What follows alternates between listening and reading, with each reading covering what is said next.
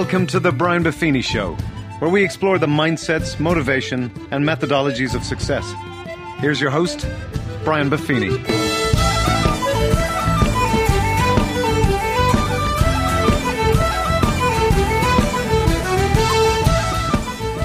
Well, the top of the morning, and welcome to the Brian Buffini Show. Going to talk about a subject I've spent many a year talking to people about. And we're going to talk about having a budget. And today's topic is called Budget or Busted. And so I can honestly say in the last 22 years that every time I've taken the stage and presented to millions and millions of people all over the world, I've always had them write written goals and have a section set up in our presentations and live events for that. Many different types and styles of goal setting, probably over 40 over the years. But I've also tend to always talk about finances, and especially about getting your financial house in order.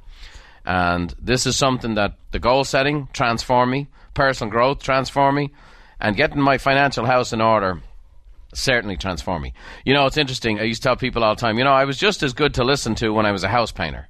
But nobody really wanted to listen to me that much, and you probably wouldn't be tuning into this podcast today if I hadn't become very successful in not only in business but economically. And so one of the ways to get there is to have a budget and get your finances under control. So we're going to talk about this one element. Obviously, we need to create revenue. We need to generate revenue.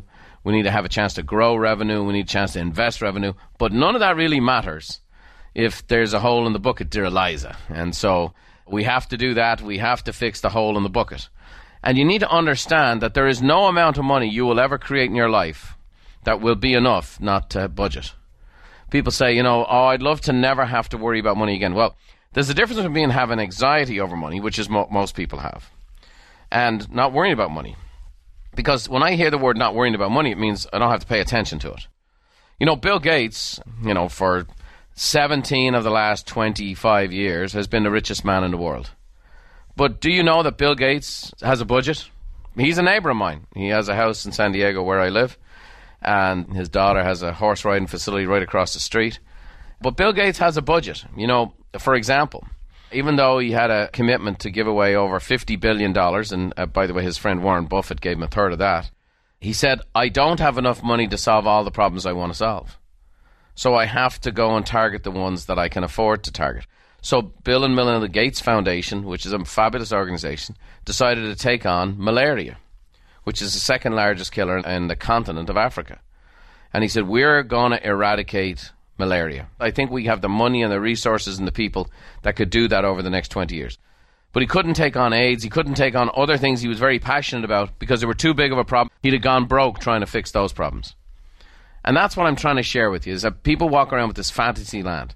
If I win the lottery, then I'll be good. No, we know the numbers. 87% of the people who win the lottery file bankruptcy or are economically worse off within 5 years.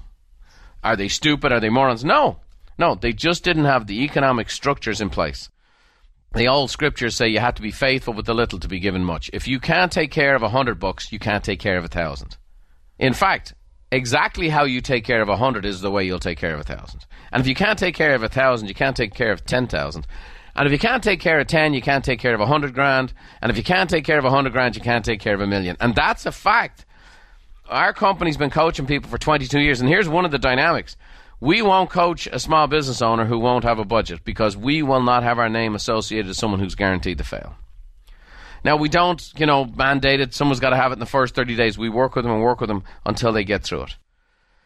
But people struggle in this area. They struggle with the very word budget, okay? In fact, most of you Americans even pronounce it wrong.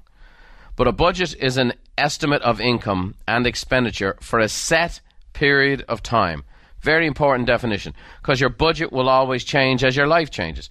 When you have kids, you better believe your budget changes. You move house, you better believe your budget changes. Kids go to college, your budget changes. Kids leave home, go to work, come back home, your budget changes.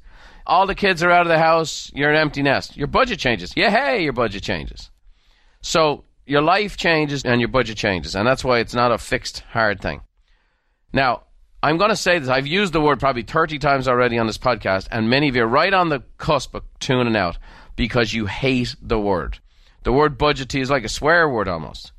And the reason being is that all of us have an emotional relationship with money. And when you hear the word budget, for many people, it feels like being controlled. And again, we can get in at some point in time to the whole relationship with money dynamic, and maybe one parent was a spender and one was a grinder on the money, and so on and so forth, and who you're more like and who are you influenced by and those kinds of things. But we all have a relationship with money, an emotional relationship. And the word budget feels like you're being controlled, feels like you're being constricted. If you're in an economic partnership with a spouse or partner, you feel like one person has the upper hand and one person doesn't. One person's being practical and one person's being impractical. And by the way, a lot of those times are myths.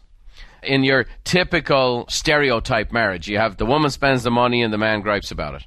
But the facts don't bear that out. Women write typically an awful lot more checks, especially for the household items. But traditionally, men spend less checks, but when they do spend a check, it tends to be much larger. So he'll gripe about this and about that and the new set of dishes or the table linens or purchased or whatever else, and then he'll come home with a new truck or a new driver from Callaway or whatever else. So the stats are in. So the real deal is getting on the same page. 59% of Americans do not budget. That means that 6 out of 10 Americans are already in dire financial trouble. Dire financial trouble. You're flying a small airplane and you can't read the instruments. You're in trouble. You're driving your car at night and you have no headlights. You have no visibility. You're in trouble. 60% of Americans, when it comes to money, are in trouble because they don't have the basic mechanism that's designed to give you freedom. And that's what I want you to hear. If you hate the word budget, I want you to translate every time I say it with the word spending plan. Spending plan. People who hate budgets love spending, and so this is just a plan for your spending. I want you to be able to spend money fearlessly. I want you to enjoy spending. Spending money is fun. There's actually a chemical release in your body when you buy things. And so spending money is a cool thing. I want to put the joy back into your spending. No question about it. And so that's where you want to go. That's where you want to spend your time, is in getting control of your money. Look, there's rules of the road. As long as everybody obeys the rules of the road, there's no chaos. We have dotted lines. We have traffic signals. When you come to a four-way stop, what if it's like, back in the Chariot days, right? And it's like Ben-Hur. And you come to a four-way stop and there's no rules. And it's just strap it on and go for it. Car crashes all over the place. Whatever speed limit you want. Do whatever you want. Don't need to signal. Don't need to turn. Don't turn on a red. Do turn on. Just go whenever you want to go. Chaos. Chaos. There's rules of the road. There's laws of the land, and they are established. The goal of them is to provide peace and security. A budget is supposed to provide peace and security. If you want more peace of mind, if you want more security in your living, if you want more freedom, then we have a budget. I hope I'm as clear as I can be. Couple of funnies on this and a couple of insights on this. Dave Ramsey, who's obviously great on this, he has a fantastic book. If you're really up the creek financially, he has a book called Total Money Makeover I recommend to my clients. Ramsey says a budget is telling your money where to go instead of wondering where it went. The great Errol Flynn, the famous actor, said, "My problem lies in reconciling my gross habits with my net income." He was the highest paid actor in Hollywood, and he filed bankruptcy. So let's get into it today. We're going to talk about why people don't budget. And the first reason is they don't have a specific goal or a plan. So what's your financial goal? What are you trying to achieve? See, most people there's this feeling you get when you buy stuff, and that feeling is what's driving everything. Just like, for example, there's the same feeling when you eat sugar, or I feel like pizza, I feel like lasagna, I feel like chocolate cake, I feel like a mocha froca cappuccino, whatever. I feel like it. Well, if we always make food decisions based on our feelings, do I have to describe where we're going? Okay? We're going to a bad place. So I find that I make really good eating decisions when I plan ahead. When the meals are laid out, when I know what's happening. When I come to work here, my staff prepares my meals for the day. And they're all set up. And you know what? I'm eating good, losing weight, feeling good, more energy, because the meals are planned ahead. If I don't, and I wait till I'm really tired, burnt out, and then I eat, well, japers, I'm going to eat the first thing that comes along. I'm going to eat like I'm going to the electric chair. So I don't feel that anymore. Why? Because I've planned ahead. And so we want to have a specific goal. Zig Ziglar used to say, if you aim at nothing, you'll hit it every time. So what's your economic goal? And it should be now, soon, later. Short term, mid-range, long term. When I teach goal setting, I go 10 days, 10 months, 5 years. You should have a 10-day goal for your finances. Things you're going to do in the next 10 days. Maybe I'm only going to get coffee out 3 days a week instead of 7. Or I'm going to go once a week instead of twice. I'm going to pack my lunch 3 days a week instead of 10. You know what? We had the guys in the other day. We have a particular satellite network. I pay a lot of money for it, yada, yada, yada. Having all these problems. Twice they didn't show up for a 4-hour window. Bev and I sat down the other night, looked at it. Great. We just traded in our $300 a month DirecTV dish for a $30 a month service that we watch what we want to watch when we watch it. You know what? I'm a multi-millionaire. I just saved $270 a month. That's a win. So, what's your plan? What's your goal? The next thing is people don't have a system or they have very little know-how, okay? Now, again, how are you with money? I'm great. How are you? Fine.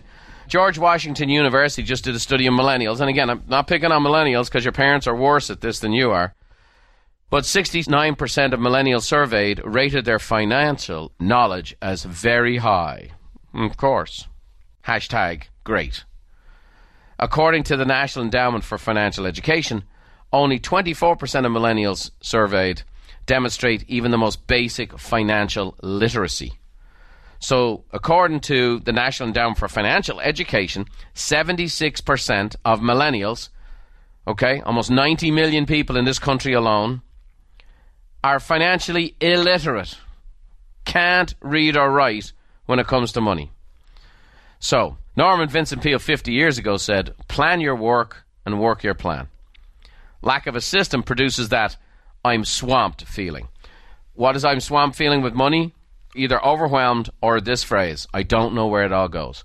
If you don't know where it all goes, that's what a child would say. Now, I know this is kind of big boy talk here today, but if I give money to a 6-year-old and they spend it, where'd it go? I don't know. Well, I know 36, 46, 56, and 66-year-olds who say the same thing, and here's the problem. The consequences are enormous. The number one topic that leads to divorce is financial disagreements. And the reason being, there's no way to avoid it. There's no way to avoid it. So you have to have a plan. Peter Drucker, the great business guru, said what gets measured gets managed. Okay? And so we have to really focus on it. The last reason why people don't budget is we all tend to have this insatiable appetite for spending. Spending is fun. Spending's supposed to be fun. Okay? Spending is an awesome thing, and like I say, it produces a chemical in our bodies. There's an old Swedish proverb that says, he who buys what he does not need steals from himself. Warren Buffett said this. Now, this is a great mindset piece, right? Mindset, motivation, methodologies. He said, do not save what's left after spending, but spend what is left after saving. Now, in that simple statement, a man who has been the richest man in the world for many decades is giving you the formula. So I'm saving this amount no matter what. And then whatever's left over, that's what I spend. That's the deal. That's the secret to success. We have to understand. The budget is good, but it doesn't just do everything. And we're going to talk about some resources and tools here in a minute. A budget tells us what we can't afford, but doesn't stop us from buying it. So it's very, very important. You can have a budget and you go, I use QuickBooks. QuickBooks will tell you how you went bankrupt. Okay? It'll tell you, okay, here's on your road to bankruptcy, here's where you spent the money. Because you're looking in the rearview mirror to see what you spent your money on. I'm going to share with you some apps today that can help you at the point of decision. So, why don't people budget? Well, we know there's all kinds of emotional baggage there and issues we need to wrestle through. But ultimately, the budget is freedom. So, we don't have a goal or a plan. We don't have a system or the know-how. And we have this insatiable appetite for spending. So, we're going to get down onto the solution side of this today. There's happiness coming, okay? But we got to go through the tunnel. My favorite movie, Shawshank Redemption, the guy had to crawl through a sewage tunnel for 500 yards to ultimately get to Seiwantaneo, living on the beach, working on a boat, taking his guests out. So, in controlling your spending, here's a mindset piece. Many people try to solve their financial problems by focusing on making more money. Many people try to solve their financial problems by focusing on making more money. Now, obviously, I help people make a lot more money. the numbers came out like for our real estate clientele. Now, we have 47 different types of businesses we coach and train today. But our main block is and always will be focused on real estate. And so the National Association of Realtors just came out with the average income at $29,400. 1,000,003 people in real estate. That's the average income before expenses. Our average client last year, and we have 21,000 people who are members, made $360,000. So 29,000 versus 360. If you think about financially, these people are in totally different spaces in life. They have totally different worries, totally different stressors. You know, that's where I want to go. I want to improve the quality of your problems. That's what I want to do. But you have to really get on the control side. You shore up before you build up, right? So unless you control your spending, making more money won't help. You'll just end up with bigger payments. That's Dave Ramsey. That's why people end up in bankruptcy. Charles Jaffe said, it's not your salary that makes you rich, it's your spending habits. Let me tell you a story. A few years ago, I attended a funeral of a 92-year-old man in San Francisco. He was a little Italian immigrant, beautiful guy, left a rich legacy of family, 4 generations, fantastic guy, loved his wife, married for 70 years, you know, dozens of grandkids. It was a fantastic experience relationally. But also, he was a janitor. He was a janitor for the San Francisco school system. His highest paid salary year was $27,000. In passing, his grandson, who's a financial advisor, said, oh yeah, Gramps left an estate worth $9.2 million. Long, pregnant pause. $27,000 in income, $9.2 million net worth. How does that happen? How does that happen? I can guarantee how it happened. Now, I know the details, but I knew what happened before anybody told me. The first principle is the man spent less than he made. The second thing is he took the surplus and invested it. And in his case, he's a handyman, he's a janitor. He bought little pieces of real estate in downtown San Francisco. And he maintained it, and he managed it, and he parlayed the little property into a bigger property, and the bigger property into an apartment building, and 2 apartment buildings. And eventually those apartment buildings were worth a fortune over a long period of time. He owned them free and clear. Listen to the podcast on how to get the mortgage monkey off your back.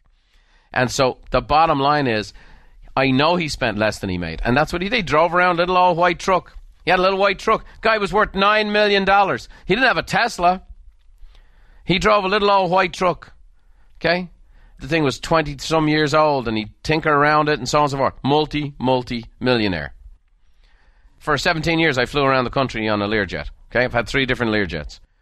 And it's a great way to travel. It allowed me to be a dad, husband, coach to my kids, a CEO to my company. So I would travel, do a seminar in Houston, be home for dinner with the family, coach a ball game, and then be up the next morning to go work on the business with my executive team. And I did that for years. Now, once I stopped doing all the traveling I was doing, all the seminars I did, I sold it. And my staffing, because I used to treat my staff all the time, and we take rides in it all the time to work and all these different conferences. And, you know, every trip I took people who'd never been on a private jet before. When I sold it, people were like, oh, do you miss it? Oh, my God. Not for a day. It was no longer of any practical use. It was a budgeted item, and then it wasn't. Now it goes from being a budgeted item that made sense because it bought me my time to an extraordinary luxury. It was gone the next day. I was happy it was gone, because I still live by those same principles. So it doesn't matter if it's a little white truck or a Learjet. It doesn't matter if it's malaria versus AIDS. You have to make the decisions to spend less than you make. And that's the only way you're going to have financial freedom. So how do you do this? Well, you prioritize your expenses. So the big tips on this is you make a list of all your fixed expenses. Now, these are the needs you can do nothing about. That's needs you can do nothing about. Your rent, your mortgage payment, your car payment, you know, your current electricity bills, that you're paying those. Then you make a list of your irregular expenses. These are needs you can do something about. And then everything else are what we call wants or discretionary spending. And so just like we teach people to ABC their clients to work by referral, we teach folks to ABC their expenses. Now, there's a whole long list of this and whatever else. And what I've realized here is sometimes some of the training I want to do or teaching I want to do on this podcast is very technical and it's visual based. And it's very difficult to do over the podcast medium. So there's lots of resources we have to help people with this. And so we're going to make them available to the Insiders Club. And I realize 2 years into this, I really haven't talked much about this. forgive me for a second, because I want to just kind of share with you guys about a whole series of resources you might not be aware of. We built this Insiders Club because it's very similar to how our company works. You know, I've presented to over 3 million people, but I have 21,000 members at Buffini Company. And these are the people we build a relationship with. These are the people, I know them, they know our company, we know each other.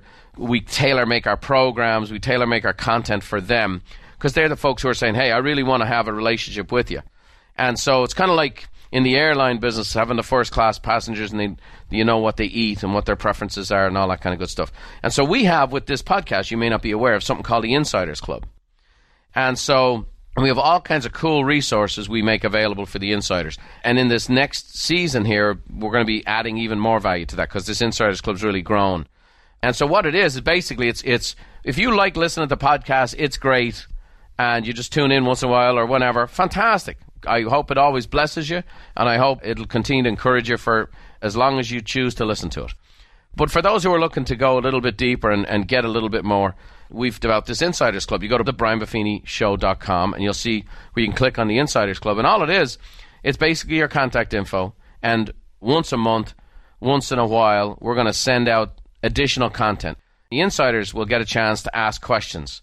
They'll submit their questions and so on and so forth, and we'll actually do a special episode just for the insiders where my team will reach out, and I'll actually do live interactive phone calls to answer your questions. I'm going to do an investment podcast in the future. The insiders are going to get a chance to ask me specific questions about investments, and so we'll follow up that way. So that's kind of the way it is. And so we're not to pitch you 100 things.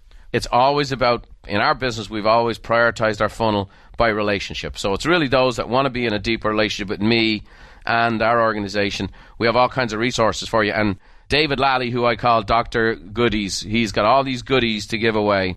He'll be following up on a lot of these podcasts to share with you kind of the goodies we have. And one of the goodies we have is this whole process of how to ABC your expenses. The fixed expenses, the irregular expenses, and the discretionary spending, so that you actually know, okay, here's a list of what we see as the fixed. These are the things you can do something about, and these are just wants, and we need to prioritize those, okay? So anyhow, I know I went on a bit of a rant there, but I realize I haven't done a very good job of communicating that to you, and many of you probably want to avail of these bonus episodes and this bonus resource, and I haven't mentioned it to you, so now I have, and I'll mention it from time to time. Love to have you as part of the Insiders Club. You guys are going to help shape the content. You guys are going to basically give us the feedback to say, here's what we want you to teach on, here's what I want more of, and so on and so forth. Anyhow, what I want to share with you is you prioritize your expenses. The second point in this is to let tech be your friend. It is so much easier today to do budgeting and take financial control than when I first started teaching people this stuff, because it used to be literally pen and paper, get it all out, and it was a bit of an IRS audit almost. And now it's just not. And so there's so many cool apps available. And so what's beautiful about today's tech is that you can get very personalized. So I'm going to give you the top apps to help you control your finances, and they're actually almost prioritized based on your personality or situation. So, for example, the best overall rated app is Mint, right? So you go to mint.com, mint.com. So that's the first one. The best app to keep from overspending, if that's really something you do all the time, is called Pocket Guard. The best app for type A personalities, okay, wrapped a little tight like myself, is called You Need a Budget, right? Isn't that fantastic, right? So that's type A people are a little more pragmatic, a little more bottom line, and the app's called You Need a Budget, right? It might as well be called Shut Up and Stop Spending Money, right? But it's called You Need a Budget. The fourth one is best for just budgeting itself. It's called Wally, okay? Next is the best for cash-style budgeting, and I like this as well. It's called Envelope, so it's MVELOPES. Best for couples is called Good Budget. Best app tied to a bank account is called Simple. And the best app for investors, and I really like this, is called Personal Capital. So I know I just went through that. You might be driving, you might be jogging. We're going to post this on our show notes at thebrianbuffinishow.com, and so you have your 10 there. Away you go. So I want to really give you the tools. Again, let tech be your friend, right? Josh Billings said time is like money. The less we have of it to spare, the further we make it go. Control that money. My favorite comedian growing up as a kid was Groucho Marx, and he goes, a thief broke into my house last night. He started searching for money, so I woke up and searched with him, right? Let me know. So we want to get into it. We know that prevention is better than cure, so control your spending. And then the last piece is don't solve your money problems by just trying to create more money, okay? You got to make sure that you just work on it, work your business. Certainly you want to grow your revenue. Certainly you want to do those kinds of things.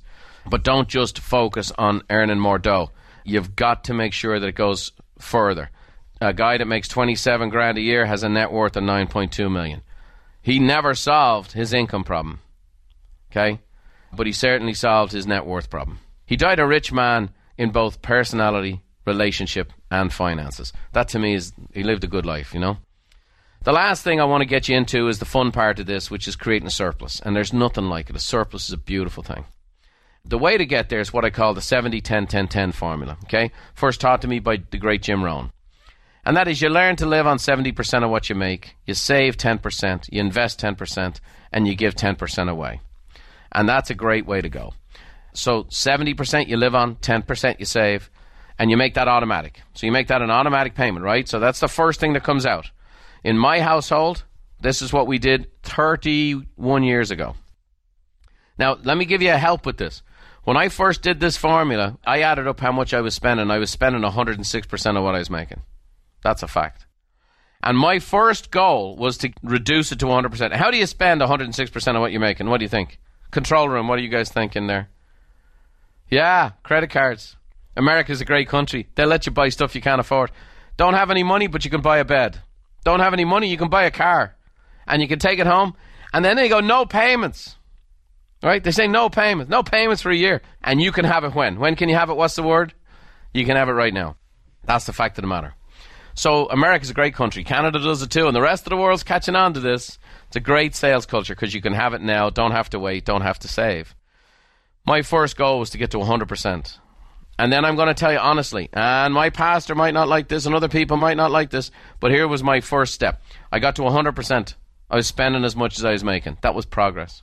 The next thing I got to was 97-1-1-1. I was living on 97%. I was giving 1%. I was saving 1%, and I was investing 1%. Now, the truth is I was saving 2% and hoping to invest the 1% at one time because it wasn't even enough to do it. And over time, I increased the percentages, reduced the expenses. So I did increase my income while I reduced my expenses. And I did, within a few years, get to 70-10-10-10. Now, for the past, let's say, 15 years, my family and I probably live on about 30% of what I earn, okay? And the giving is higher and the investing is higher. And so away you go. Now, if you're a young person living at home and you're working, or you work sporadically, the formula for you is 50-40-10. You get to spend 50% of what you make. You got to save 40% and then give 10%. And that's because you're not paying rent yet, or you're not paying full rent or full mortgage, okay? And so 70-10-10, beautiful process, beautiful way to go. Live, save, invest, give, and understand that you don't get there overnight. From a saving standpoint, Beverly and I started 31 years ago, $50 every 2 weeks. Went from our checking account to our savings account on the 3rd of the month and on the 17th of the month. That decision has been the number one reason I became a millionaire. Because over the years, all I've ever done is go from 50 to 100 every 2 weeks, from 100 to 200, and so on and so forth, and now more zeros. And that's all. But the formula was set up. I pay myself first. I pay myself, and the reason I did the 3rd and the 17th is my mortgage payments came out on the 4th and the 18th. And I wanted to declare to myself that we were making our payment to ourselves first. The richest man in Babylon says a portion of all you earn is yours to keep.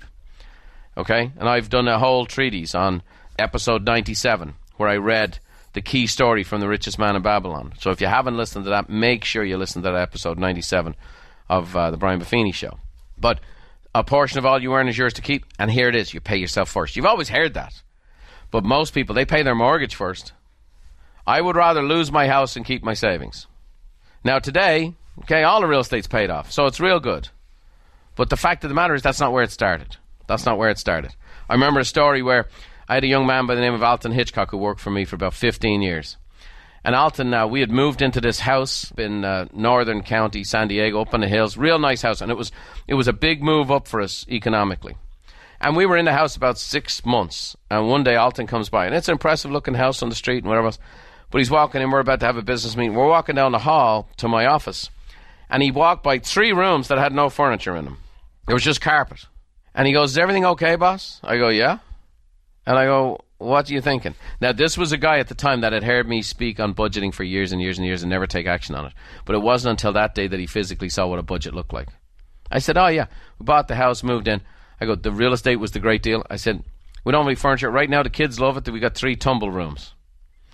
But I go, we'll buy the furniture from the earnings on the investments. We're not taking money we don't have. We're not going into debt to buy furniture. We're not borrowing money to buy furniture. And I'm not taking money away from our investments to go and buy furniture. We'll buy the furniture with the interest on the investments. Now, years and years later, and I tell you this not to impress you and to stand up here. I never really talk about what I have, but I'm trying to give you guys a hope. Years later, my wife is having custom-made furniture for our second home in Hawaii, and it's been handmade. And I delighted in buying that furniture. You know why? Because my wife had made the commitment along with me to do without until we could do. And we didn't have furniture in our room in 1999, but in 2007, 8 years later, short 8 years, okay? Doesn't seem short at the time, but 8 years later, she's having handmade furniture built for her beach home in Hawaii. Why? Because we didn't steal the grain that we were supposed to plant. We didn't rob the golden goose of his food. The golden goose was our business. And so I know this is big stuff here today. I'm telling you, you can build a fortune. Life's hard by the yard, it's a cinch by the inch. You have to do things, though, that not everybody does. You have to live that counterculture lifestyle. Forbes said that 34% of small business owners do not have a retirement savings plan. Okay? So basically, that means a third of all small business owners are living by their wits, hoping there's no downturn, and basically have no plan to ever move on or move out. And don't ever plan on getting old either, apparently. So, just something to think about. George Clayson, he said, a portion of all you earn is yours to keep. So that's why we save it, and when the time is right, we invest it. When people come to me during bust years and they go, I lost it all, they don't have to finish the rest of the sentence. I know what it means. The reason you lose it all is they borrowed money to invest. Oh, the market was going up and up and up during the dot-com boom. People took equity loans out of their house, put it into the dot-coms. Dot-coms boom, goes bust. Next thing you know, their house is upside down. Now they can't afford it. They lose their house and the stock. Why? Because they didn't invest their savings. When you grind it out, when you don't have furniture, when you don't go on the vacations, when you don't do the thing, you go on a weekend vacation instead of a 10-day vacation, when you make the sacrifices, when you get Netflix instead of cable, when you get homemade Folgers instead of the Starbucks, when you make those kind of decisions and you save up money, here's what I promise you. You will not quickly throw it at some scheme. You will not quickly throw it at some fly-by-night deal that's going to... You ground hard to get that money. By golly, you won't make a stupid decision with it. You just won't, because it costs too much. I'm going on here today because I'm fired up about this particular subject. Let me tell you a story, right? And this is the great contrast. One of the things while I had the jet, and David Lally was always after me, he goes, Brian, why aren't you using the jet for personal use? Why aren't you flying around the world and doing this? I used it 99% of the time for business. Occasionally I'd take it to go see my son play football in Texas when he was playing college football out there. So one night, I said, all right, Bev, I'll take you for dinner. In fact, it was on her birthday. A friend of mine he's one of the creators of Cirque du Soleil, and they had a brand new show coming out, and I had 2 tickets to Cirque du Soleil in Vegas.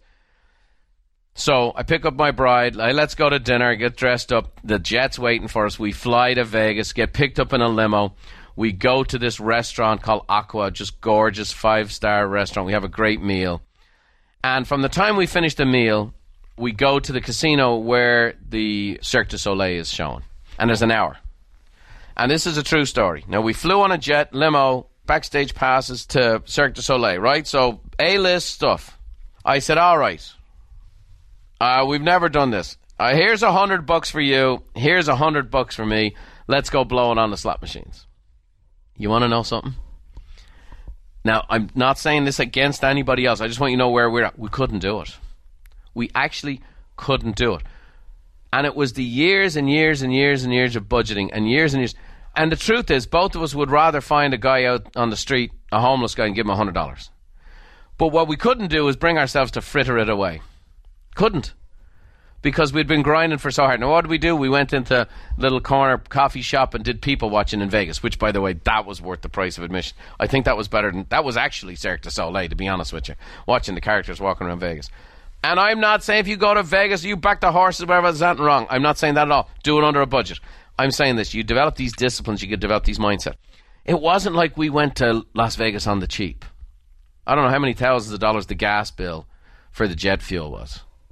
The point I'm trying to say is it's something you do, and then it's something you are. And what you become is very conscious about your money. Okay. Creating a surplus. Here's a couple of tips. We're going to do the 70-10-10-10. The next place we're going to invest, if you own a small business, the next place is to invest in your business. So many people, they spend the money when they make the money on their home life, on their lifestyle. Invest in your business. Your business is the golden goose. The golden goose needs to be invested in. Okay? When Buffini & Company went through the recession, we had 400 plus employees.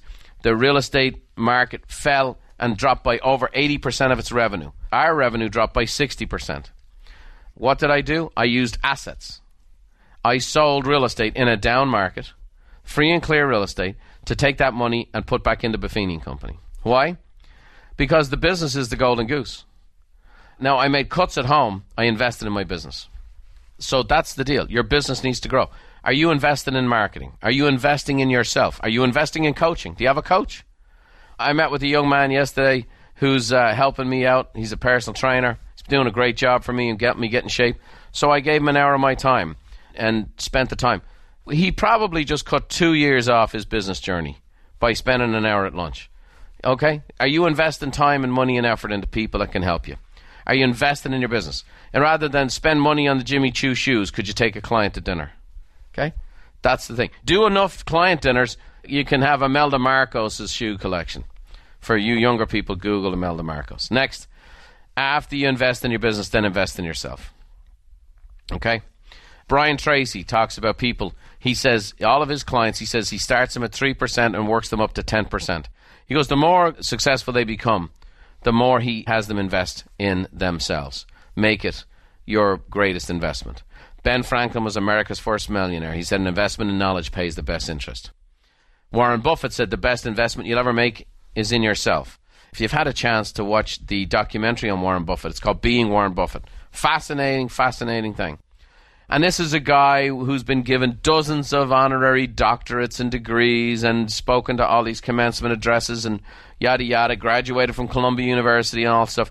But in his office, there's only one piece of paper, as my mother calls it, right? There's only one graduation document that's framed on his wall. And it's a 12-week course he took with the Dale Carnegie course. And he spent money when he was a young man to take this course on how to make friends and influence people. He found the confidence and the courage to go ask his wife to marry him. And that was the only thing he has hanging on the wall. It was an investment in his self-development. And that's a fellow who goes, spend money on yourself. And so that's where we want to go. So what have we covered today? We covered the reason people don't budget. From the emotional part to the know-how part to the difficulty of it. We talked about controlling our spending. And we talked about creating a surplus. And if we do that, you can be well on your way. Who the heck am I? I'm a house painter, 5th generation house painter from Dublin, who came to America with $92 in his wallet and got into hundreds of thousands of dollars in debt with a motorcycle accident. And if I can start there and end up here, what can you guys do? Blow past what anything I've ever done. And it's there. And one of the beautiful things about when you do well economically is you get to give. And we're going to make a concentrated effort to give more and more, especially to our insiders. And so Dr. Goody, our producer, Mr. Dave Lally, has even more goodies for you and more things we want to give away to you as part of our 10%. Thanks, Brian. Great lessons on budgeting. I hope our listeners enjoyed it as much as we did here in the control room. We always love hearing from you guys, so keep the notes and reviews coming. Suzanne Green in South Windsor, Connecticut writes, Brian, I love the podcasts. I tell everyone about them. I'm always listening and trying to implement just one more thing. Well, Suzanne, we hope you implement these great budgeting fundamentals. And if you're a Buffini insider, keep an eye out for the giveaways Brian mentioned. A worksheet to prioritize your expenses and also a bonus audio clip from one of our live events. It's called Warren Buffett's Financial Tips. I hope you enjoyed that. If you're not yet a Buffini Insider, visit thebrianbuffinishow.com to sign up so you guys can also get those great bonus resources. And as we leave you here today, let me pass you over to the one and only Therese Buffini to close out the show. May the road rise up to meet you, and may the wind always be at your back. May the rain fall soft upon your fields, and the sun shine warm upon your face. And until we meet again, may God hold you in the hollow of his hand. See you next time.